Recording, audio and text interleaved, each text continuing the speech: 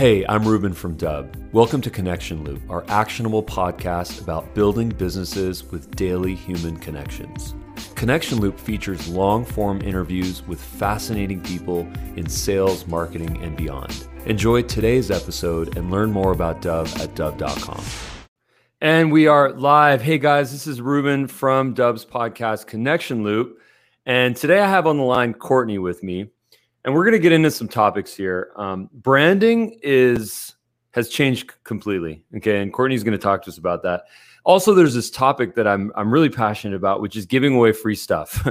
and I have this thesis that I want to kind of share with Courtney later, which is that marketing, as we know it, has completely changed with respect to providing value. So, Courtney, kind of give me some of your punchiest sort of tips and tricks on how people can be better branders, better marketers, better storytellers.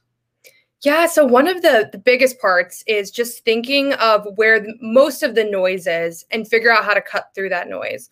So thinking of different platforms, a lot of platforms are very saturated with the same types of content, whether that's on LinkedIn, whether that's email, whether that's newer social platforms. And what I call is thumb-stoppable content. So things that's going to make people stop scrolling and actually start to engage with you. So there's a lot of different ways you can do this. One is just finding channels that are regularly used for something and picking something completely opposite to connect your audience with. So an example is utilizing video in email or in LinkedIn messages, or just creating content that's very outside of the box for different platforms. Another super easy way to kind of reel back and cut through the noise is establishing a personal brand too, because company brands are great. They're very important, but that level of intimacy we have with company brands doesn't necessarily happen on the small company level. And typically, if you are connected really deeply or in a strong community with a company brand, it's typically through one person. So establishing yourself as your own personal brand, whether that's to highlight your company or your own work, is just so vital right now to cut through the noise of all of the noisy B2B and B2C jargon going on. It's crazy. What you said is so true. But 5 years ago, it seems like it was all about the companies. It was all about what companies could do with their branding and with their advertisements and with their Super Bowl commercials. And now it's about what we can do. How empowering is that? Like, we've got YouTube, we've got all these amazing channels, and now we're the storytellers. I mean, anyone knows on LinkedIn that traction and visibility on a personal account is probably 100 times more powerful than what's on a company account. And it's like almost like capitalism in its purest form, because LinkedIn and the other companies, to a certain extent, they're like, oh, if you're a company, we're not going to give you free play. You got to pay for that. But if you're an individual, we're going to give you Robinhood love just left and right, Exactly. And, this is the first time in history, every single person has the opportunity to share their story, to share their value, to share their insight. And that is powerful. We need to be leveraging that. Everybody can leverage that. Everybody can share their story, but the big barrier that people come across is imposter syndrome, thinking, who am I to be sharing my value? Who am I to be branding myself as an expert or putting myself out as an expert? But really, you don't decide if you're an expert or not. The market decides. And if you work for a company, if you have a service that you're getting paid for, you're an expert. So you can break down that barrier pretty quick when you start to realize that. And how do you overcome that imposter syndrome? It's definitely hard. I mean, it's very hard, but once you start getting some positive feedback, it starts to make sense. If you tell people you're an expert, people are paying for your services, you're an expert. You just have to reiterate that message and people are going to believe it. Perception is reality, and you have to make that your own reality inside your own mind and not be insecure about putting stuff out. Other people are going to recognize that. And on the other side, other people are going to recognize if you're scared to put something out, or if you're afraid to put out content or to create videos or whatever it may be. And it is a big roadblock a lot of people face. But once you start getting some of that positivity, and there will be negativity attached too, but once you start getting the positivity, you really have to weigh the pros and cons of, yes, I could put myself out there. What's the worst that could happen? Some kid that you haven't talked to in 10 years from your high school is like, oh, who does he think he is? Who does she think he is? Like, that's absolutely the worst that could happen. The best that could happen is you establish a personal brand that skyrockets. You get more sales, you get more eyes on your content, you give value, and that's a pretty easy decision. Okay, so you mentioned this topic, which is really interesting, because actually I've never heard on this podcast. I've done, I think, almost 50 or actually almost 60 now. I've never heard someone talk about the value of giving the value of giving something away for free in order to actually drive real revenue and monetize it. I completely agree with you. What are better ways that we can give stuff away for free? Yeah, to monetize our business and to drive revenue. Exactly. I give away all of my best insights and tips and tricks and content for free. Doing that is going to get people attracted to your brand and want you to provide that value just in a custom way to them. So oftentimes when you're, giving out your value, giving out tips and tricks on whatever industry it may be, you'll have people come to you saying, yeah, this is great. This helped us so much, but can you create a more customized solution for us? Or, yes, we love this strategy. We love what you're putting out. Seems really hard to implement. We need you to come in and do that. And that is a really natural transition. The more good you put out, the more value you put out, you're essentially planting seeds for further down the road for you to have the top of mind awareness when those consumers, their buying decision is in your market. They're going to know you. They're going to already have trust in you. So you're going to be the first choice for whatever professional service it may be or whatever product it may be. I totally agree. I mean, here's kind of how I think about the sort of segmentation of customers and like giving stuff away for free. I have this theory that the people that want to pay are going to pay, and the people that don't want to pay are never going to pay, right? And that it's actually best if we just give all of our stuff away for free. And when I say stuff, I don't mean like stuff that costs us money. I mean like our content, our education, our videos. We should just give all of it away for free, because there's going to be some segment of that population. I don't know, 1%, 2%, 5% if we're lucky. And those people are going to be like, I'm a buyer, I'm a client. I'm going to buy into this. I want to be part of this tribe. And they're going to drop some coin, whether it's a small amount or a large amount. It's really on them. But by putting all of our stuff out there, it's like our marketing. It gets our traction. And if we just had that confidence, it almost takes like confidence to give it all out. But because a lot of us, I think, through fear and self-defense and wanting to protect ourselves, we're like, no, we must gate that content. We must only give it to people that are actually willing to pay. But maybe at the end of the day, we're actually losing out a lot of dollars by doing that. You're losing out a lot of impressions top of funnel too, because if you're gating all of your content, first of all, psychologically, that's going to start to lose trust, to where if you're giving something away for free, you already have that trust. Again, going back to planting the seeds, but you're going to get a lot more eyes on your content if you just put it out there for free. And it can be hard for a lot of leaders to justify the cost, since when you're running ads, you can see the ROI immediately. And a lot of things are easier to track. This is more long-term. This is harder to track. This goes beyond your current job or current role. This goes throughout your whole career. So I get it. It's difficult to make that jump. But when you stay consistent with it, you're going to start to see results really after a few weeks if you're doing it right. And consistency is key. And I always kind of try to figure this out and always ask people what they think about this. But what is the ROI? How long does it actually take to say, you know what, I'm gonna become a creator. I'm gonna start putting content out there. I'm gonna brand myself, give away stuff for free, and then hope, cross my fingers, that I'm going to get the ROI, the monetization that I'm looking for. What is that? Because I mean, the thing about ads is that, I mean, if you're doing your ads right, you should see some ROI like sooner than later. But we all know that creating content, YouTube content, whatever it is, it just takes a lot longer. But what is the time frame for you? It's a great. How do we calculate that? My personal time frame was about a month before I started getting actual sales, only about a week before I started getting interest, because I utilized LinkedIn for my personal brand, where I already had an established audience of previous connections, and me starting to put out free content kind of woke up all of these connections or these lost leads over the past few years, or these, people I had met once or twice, and immediately they were saying, oh, like Courtney knows her shit. Like she's an expert. Let's reach out to her. And then sales probably came a month later. A few months in, I didn't have to prospect anymore. And now I'm about a year into putting out content daily on LinkedIn, expanding to other platforms. And I am so booked, I have to turn people down or refer people to other agencies or other professionals because I have so many leads, I can't even take them all on. So it's a good problem. What's the biggest driver for you? Would you say that it's LinkedIn? LinkedIn is absolutely the biggest driver for me. There's 600 million users on LinkedIn and only 2% post content regularly, meaning once a week. So you can just put out content one time a week on LinkedIn, you're already going to rank in the top 2%. There's more content consumers than content creators. So you can be a content creator on LinkedIn. It is easy. Oh my gosh, that's a crazy number, 2%. Yeah, I mean, it's crazy. That just seems too easy.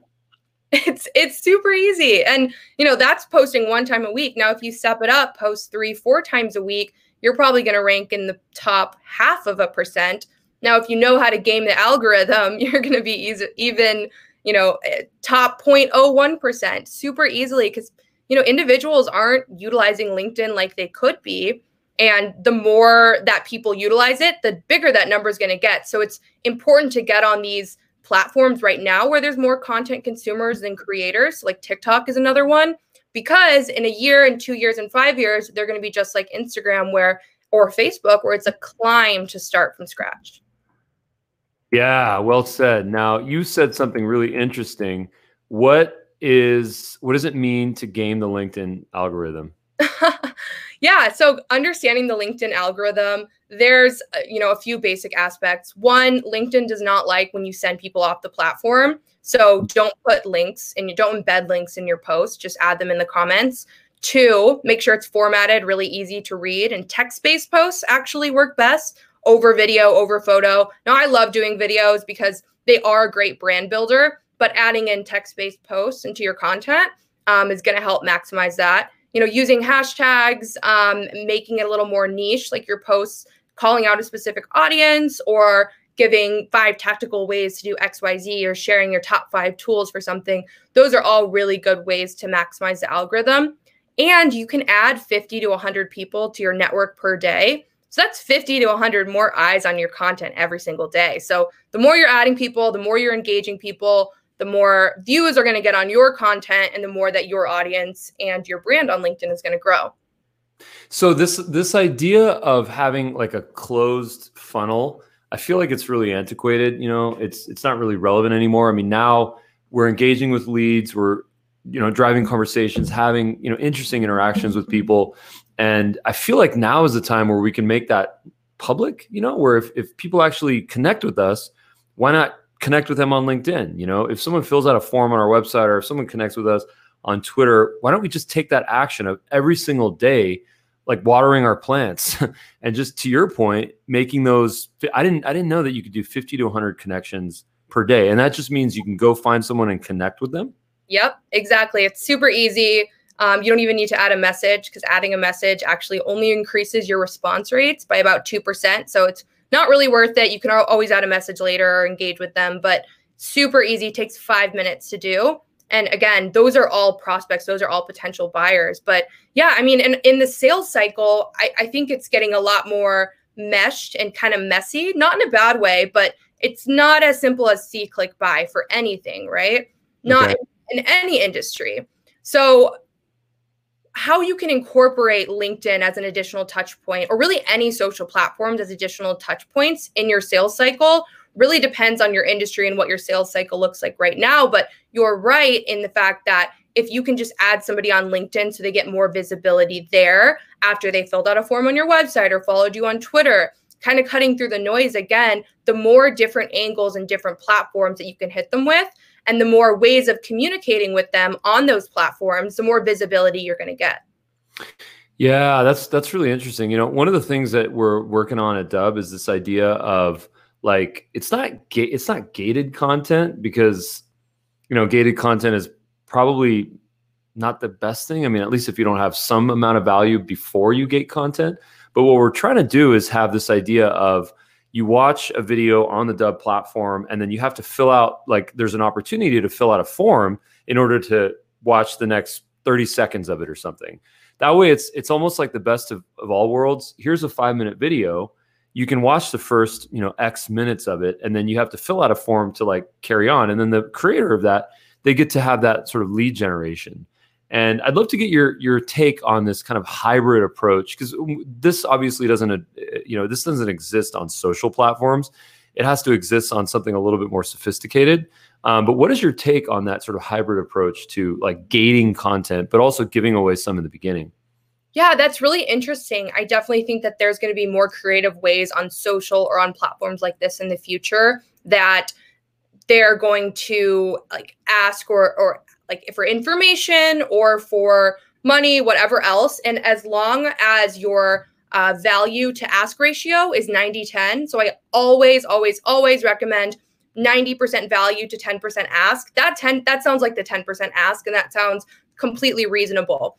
Also, on platforms where you're getting free content like YouTube, where there's ads, if there's a social media platform where ads are not existing, you're the ad. Like, you're the money that they're making by selling your data. So you have to understand, on every platform, you're either getting served ads or they're selling your data. So something like this seems a lot safer. It fits into that 90-10 ratio and seems very valuable because you're targeting that customer, that consumer, that watcher, reader directly, where they're already interested in your content. So it seems pretty organic for both the user and for the creator.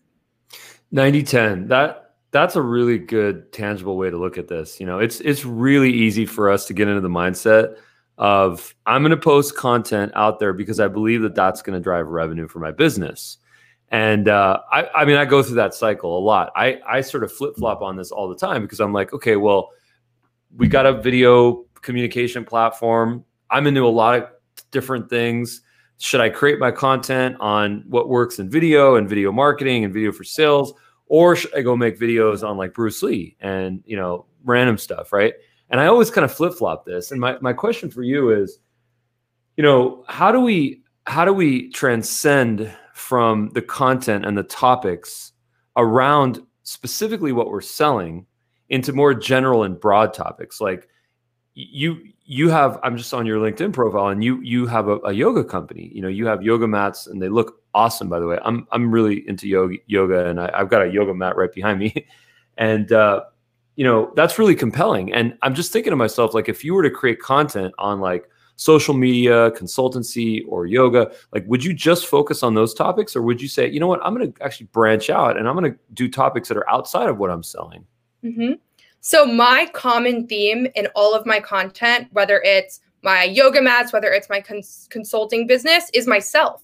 So yes, I have these themes that are outside of it. I'm planning a post for tomorrow about things that college grads need to know. And, I've talked about workplace culture. I've talked about so many different topics that just aren't directly related to either of the businesses I run, but they all filter through me and my experience and sharing my story. So if you can pull an aspect from your life, whether it's a story, whether it's something that inspires you.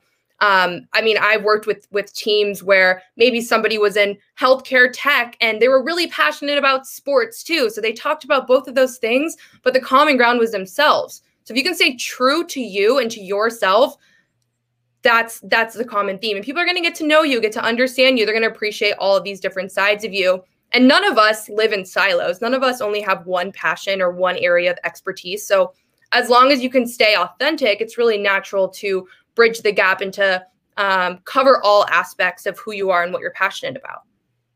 Got it. That's really interesting. So that's almost liberating to say it's about my perspective. I actually go to that a lot, where it's sort of, I think, to kind of circle back to what we were initially talking about, which is imposter syndrome.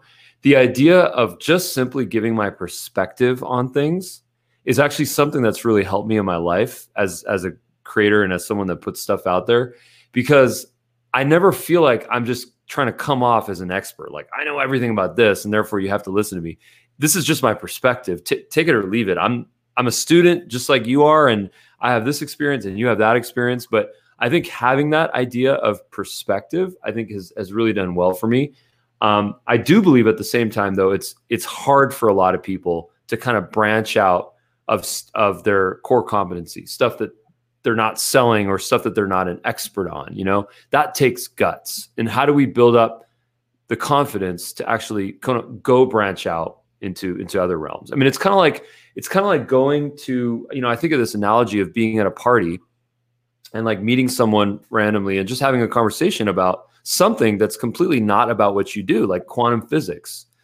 Like I can talk about quantum physics for about 8 minutes, and then all of a sudden it just starts to like drop, and I just have to be a listener, So, so how can we get that, but that conversation is not recorded. So how can we get to that like comfort level, of being outside of our comfort zones? It starts with an understanding of realizing that every single person has their own unique lens that they view the world, because every single person on the earth has their own unique experiences. So we can learn from each other, whether, just like you said, this is my opinion, this is my perspective, doesn't necessarily mean it's right or wrong. I'm just giving a different angle, and that's from the life that you've lived and from your professional life, from your work. So we can recognize that everybody has different perspectives. Nobody's ever going to agree 100% with us, and nobody's ever going to disagree 100% with us. But we have value, whether that's giving advice, giving tips and tricks and things that you've learned, or whether that's trying to provoke a conversation, ask a question, try to see a different angle of something. So it's not necessarily about being an expert in all of this. I'll talk about quantum physics. I don't know anything about it, but I think I could find something where I can start a discussion, or I have a question, or even just putting out, hey, I want to learn more about this. This is really cool. That's going to start that discussion. Again, it just comes back to you being authentic to who you are and your experience, and recognizing that everybody has different experiences, and where the value is in social media and digital media and communication is we all can share those and we all can learn from each other. Nice. That's really interesting. Yeah. Should we talk about quantum physics? We should. I'd love to go there. Okay, that's really cool. Now, here's kind of a pivot in the combo that I want to kind of chat with you about. What is your origin story? Like, what actually made Courtney in this whole play? What is it that you went through and kind of realized that this is your calling and this is what you want to be doing in your life? I love that. I have an interesting story. So when I was growing up, probably like middle school, this was when, you could make websites on free webs, and we had AIM chat and all of that. And I was just enamored with it. I loved it. I loved the internet. I thought it was the coolest thing ever. And I would make like little websites for my class where we had a forum and you could post dog pictures, and there was a chat bot, stuff like that. I just thought it was so cool to connect people over the internet. So when I got into high school and into college, I was never really a good student. I was an average student. I didn't really care about grades because I cared about doing things that were tangible. So when it came to, working on the side or projects that I was working on, that's what I was passionate about. So when I got to college, I decided to major in strategic communications and minor in psychology, since I just love the world of how we communicate, especially online, and the reasons why we do that. However, when I was in college, there was no social media major. There wasn't any social media classes. And when I was graduating college. Wait, is there a social media major now? There is, yeah. No. Yeah. Social, digital media, digital communications, but. You can major in that. Yeah. No, that's interesting. Wow. You can. So when I was graduating, I got lucky because companies were just starting to take social media seriously, and they couldn't hire someone with 10 years of social media experience because nobody had it. They had to hire kids out of college because we were the only ones that had been playing around with social media all through high school and college. So that brought me into some marketing agencies where I started up the social media departments at really young ages. I was like in my early 20s, moved on to do consulting and go a little bit bigger. And then the whole time I was there, I was thinking, I want to offer these services to my clients. I feel like I can do a better job on my own and charge less, and the clients will be happier, and I'll be in control of who I take on. At the same time, I was creating my yoga mat company. Basically, I couldn't find a yoga mat I liked. Always heard the business advice of, if you see a gap in the market and you're trying to find a product that doesn't exist, that's for you to fill. So that's why I started that. And during COVID, everything was changing. a lot of my friends were losing jobs, changing jobs, like whatever. And I felt a lot of comfort in the chaos. So I decided to make the leap, quit my job, and pursue my SoulMat and pursue my social and digital consulting. And here we are today. Amazing. That's so cool. And then talk to me about the gap that you found in the marketplace for your yoga mat, because I've tried a lot of yoga mats. I've tried the Lululemon ones. I've tried the $10 ones that you can get at like Ross or whatever, and like a bunch of ones in between. But what's your take on this? Yeah, so this stemmed from a project I was working on at a previous marketing agency where we were doing this big yoga event. We had a drone photographer and he flew over this beautiful bridge with hundreds and hundreds of yogis, and I saw all the mats laid out.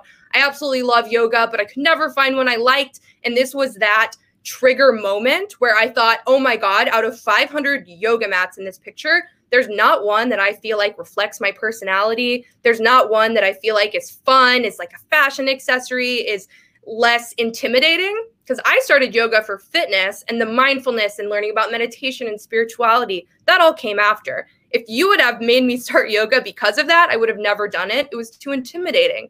So I wanted something that filled that problem of being fun, not intimidating, being bright, and something that's very colorful and cheery. When you walk into a yoga class, it creates community because people are looking at it and saying, who's the crazy girl with the avocados or hot pink watermelons on her mat? Like, let's talk to her. So that's why I started it. It's been in business for about 6 months now, and it's really taken off. So I design them all myself. I do all the marketing, and it's been just a huge learning experience. And I'm so thankful for all the community we've built and for all of the positivity we've seen from it. That's amazing. I mean, my question for you is, this company is, I mean, it's perfect to kind of tap into the idea, I think, of influencer marketing. I mean, yoga has become obviously so popular, and so many cool people do it. So many influential people do it. You know, how can you as an entrepreneur, as a small business owner, how can you tap into, you know, an ecosystem? And, you know, let's just assume that, you know, we're looking to do this with obviously a very modest budget, but how can you tap into the influencer movement and find people that love your vibe, love your product, you know, want to use it, want to take photos with it, want to share it with their audiences? Like, how do you tap into that? I mean, it just seems like the most difficult thing. People always think that to get into the influencer space, you just have to have a lot of coin and you might get ripped off. Yeah, that's not true at all. You can do it with a very small budget. So first of all, you have to be your own influencer. What helped me so much at the beginning is I shared with my network, going behind the scenes of my struggles, talking about how, you know, it was hard to find materials and how the back end of the website was difficult. And I had to have my friends help me with coding and like the struggles that I went through to create this. I shared that. I went behind the scenes and I went deep on all of this. And that made my audience feel like they were part of this. As far as other people being influencers, a lot of people reached out initially because they had seen that. They had seen how much work and effort I had put into it. But the easiest way to start with influencers is starting with micro influencers. So find whatever platform your audience is on. For this company, it's Instagram. Find micro influencers with 2,000 to 10,000 followers and give them a product in exchange for a post or promotion. In that space, typically a lot of them will exchange just a post or a free product, and you don't have to actually front any cash. You can also do a commission base to where, you know, I give you a free code. Everybody that buys from that code, you'll get $5 per code use. That's another really low cost way to start this. And then when you start getting into how much money to pay influencers, that's when you can get a little bit more, you know, a negotiation of how much for commission versus how much for posting. But it's not intimidating at all, I promise. Just start to message people on whatever platform it may be, slide in their DMs.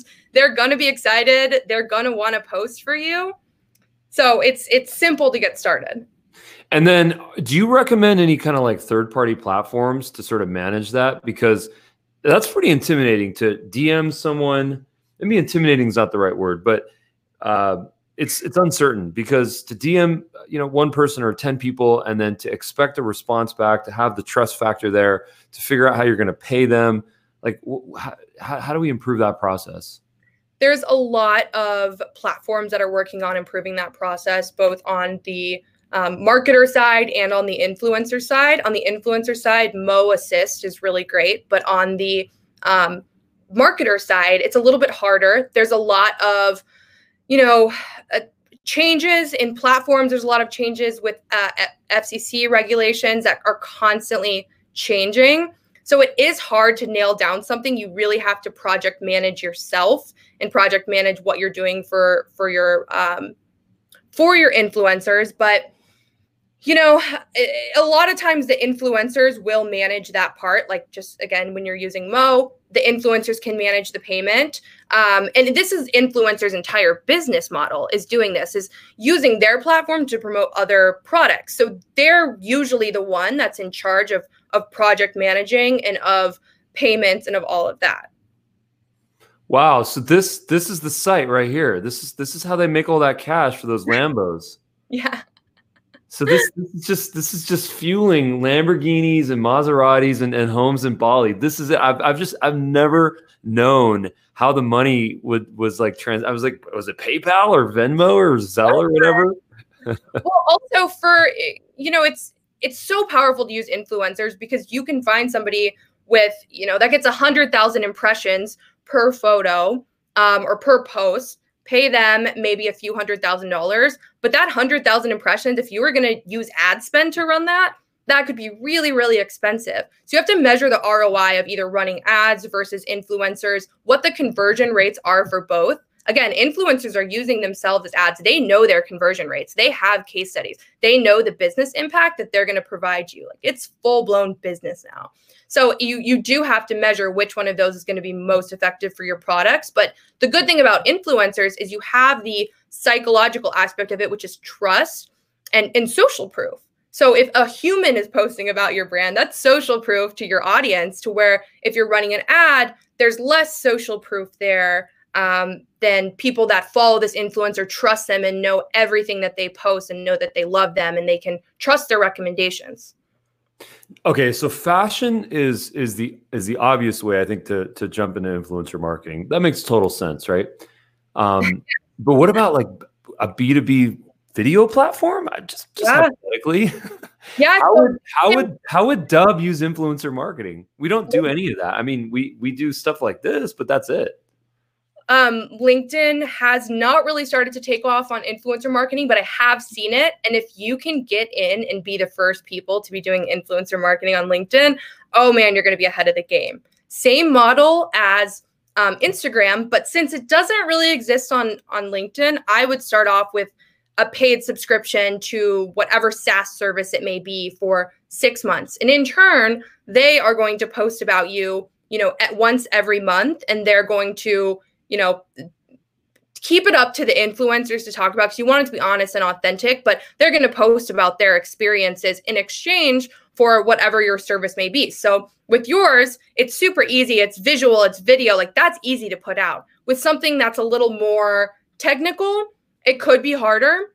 But again, if you can start leverage, so essentially you're making it up as you go. This market doesn't exist on LinkedIn, so it's up to us to create it.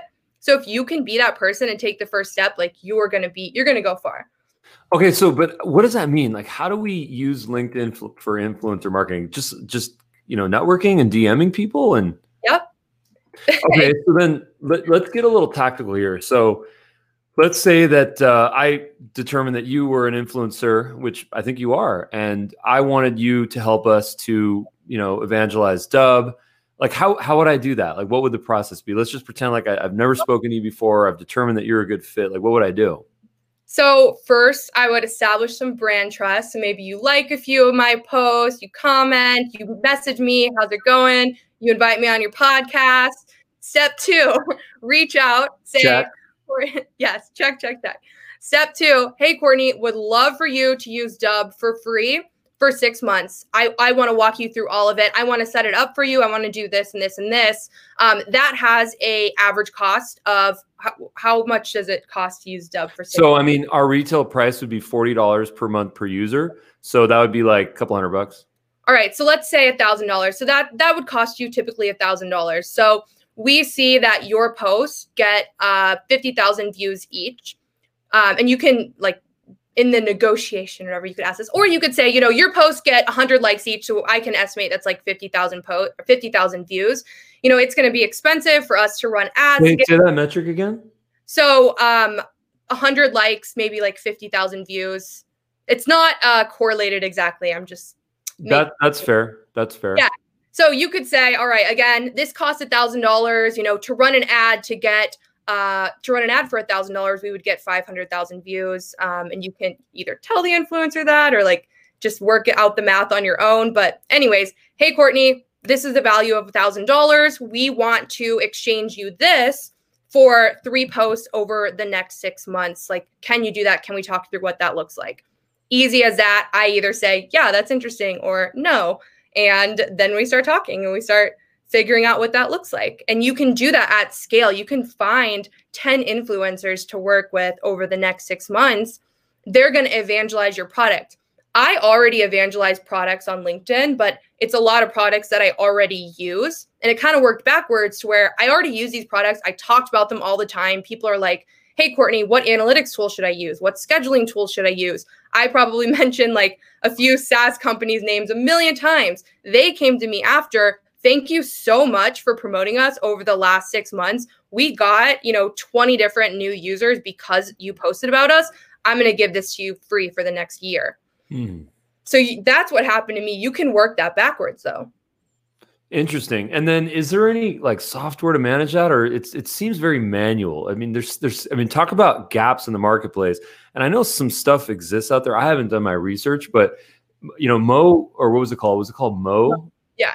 Mo Assist. Yeah. So that's the one, I guess, for the influencer side to manage your business. But what are the ones to use so that we can either find influencers, or once we find them, we can sort of manage the payment process? Or should we just assume that anyone that's kind of into this space is going to already have something in play, like a Mo Assist? Mm-hmm. That's a good question. Again, this market is so new.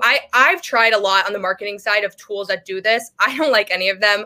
It's easier for me to manually manage this. However, the influencer industry is so new that it's hard to have, there's not even strict regulations around it. So there's not even any platforms that streamline this A to Z. There are some really interesting platforms that are starting sort of like a cryptocurrency model where they can understand how many views you're getting, how many sales you're getting. It's all streamlined and automatically pay you on an upfront of per result, which I think that's still like in the works, but that's what I'm predicting the future of this to look like and be a little more streamlined.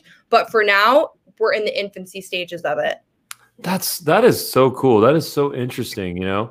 I remember that a lot of stuff was coming out recently. There was this famous blog post that came out, which was like there was probably a bunch of them, but I don't know who the first person that wrote it was, but it was like the death of influencer marketing, just because there was so much fake engagement and just kind of bogus, and this whole market was going to crash. And, I think now more than ever, I think people really need it, especially because it's hard to advertise right now. Most people are killing their advertising budgets right now. I mean, it's fear. I don't agree with it. I think it's the best time to market and to advertise. I mean, fortunes are made in recessions. Yeah. Any billionaire will tell you that. Well, I'll tell you who your best influencers are and your best advertisers. That's your company, that's your employees, that's your executives. Yes.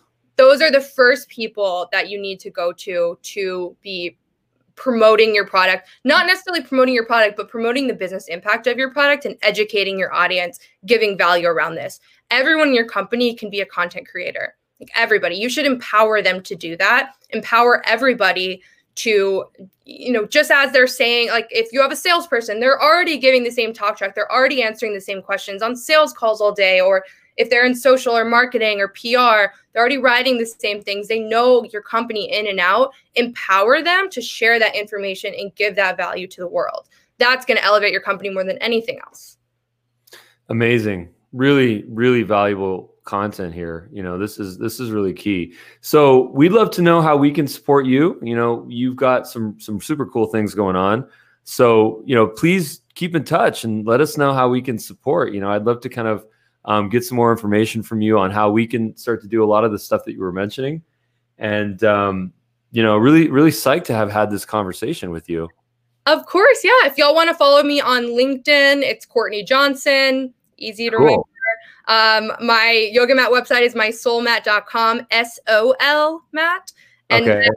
If you need any help on social media, digital media, feel free to reach out to me on LinkedIn. I even have a scheduler app to have a meeting with me on my bio. So maybe booked out a little bit, but you can still schedule time to chat probably for June. So yeah, it was great talking to you. I'm really excited for all the feedback and for people to get a lot of good insight from this discussion. Nice. Very cool. Well, thank you so much. So good to have chatted with you. Definitely. See you, Courtney. Bye. Be well, my friend.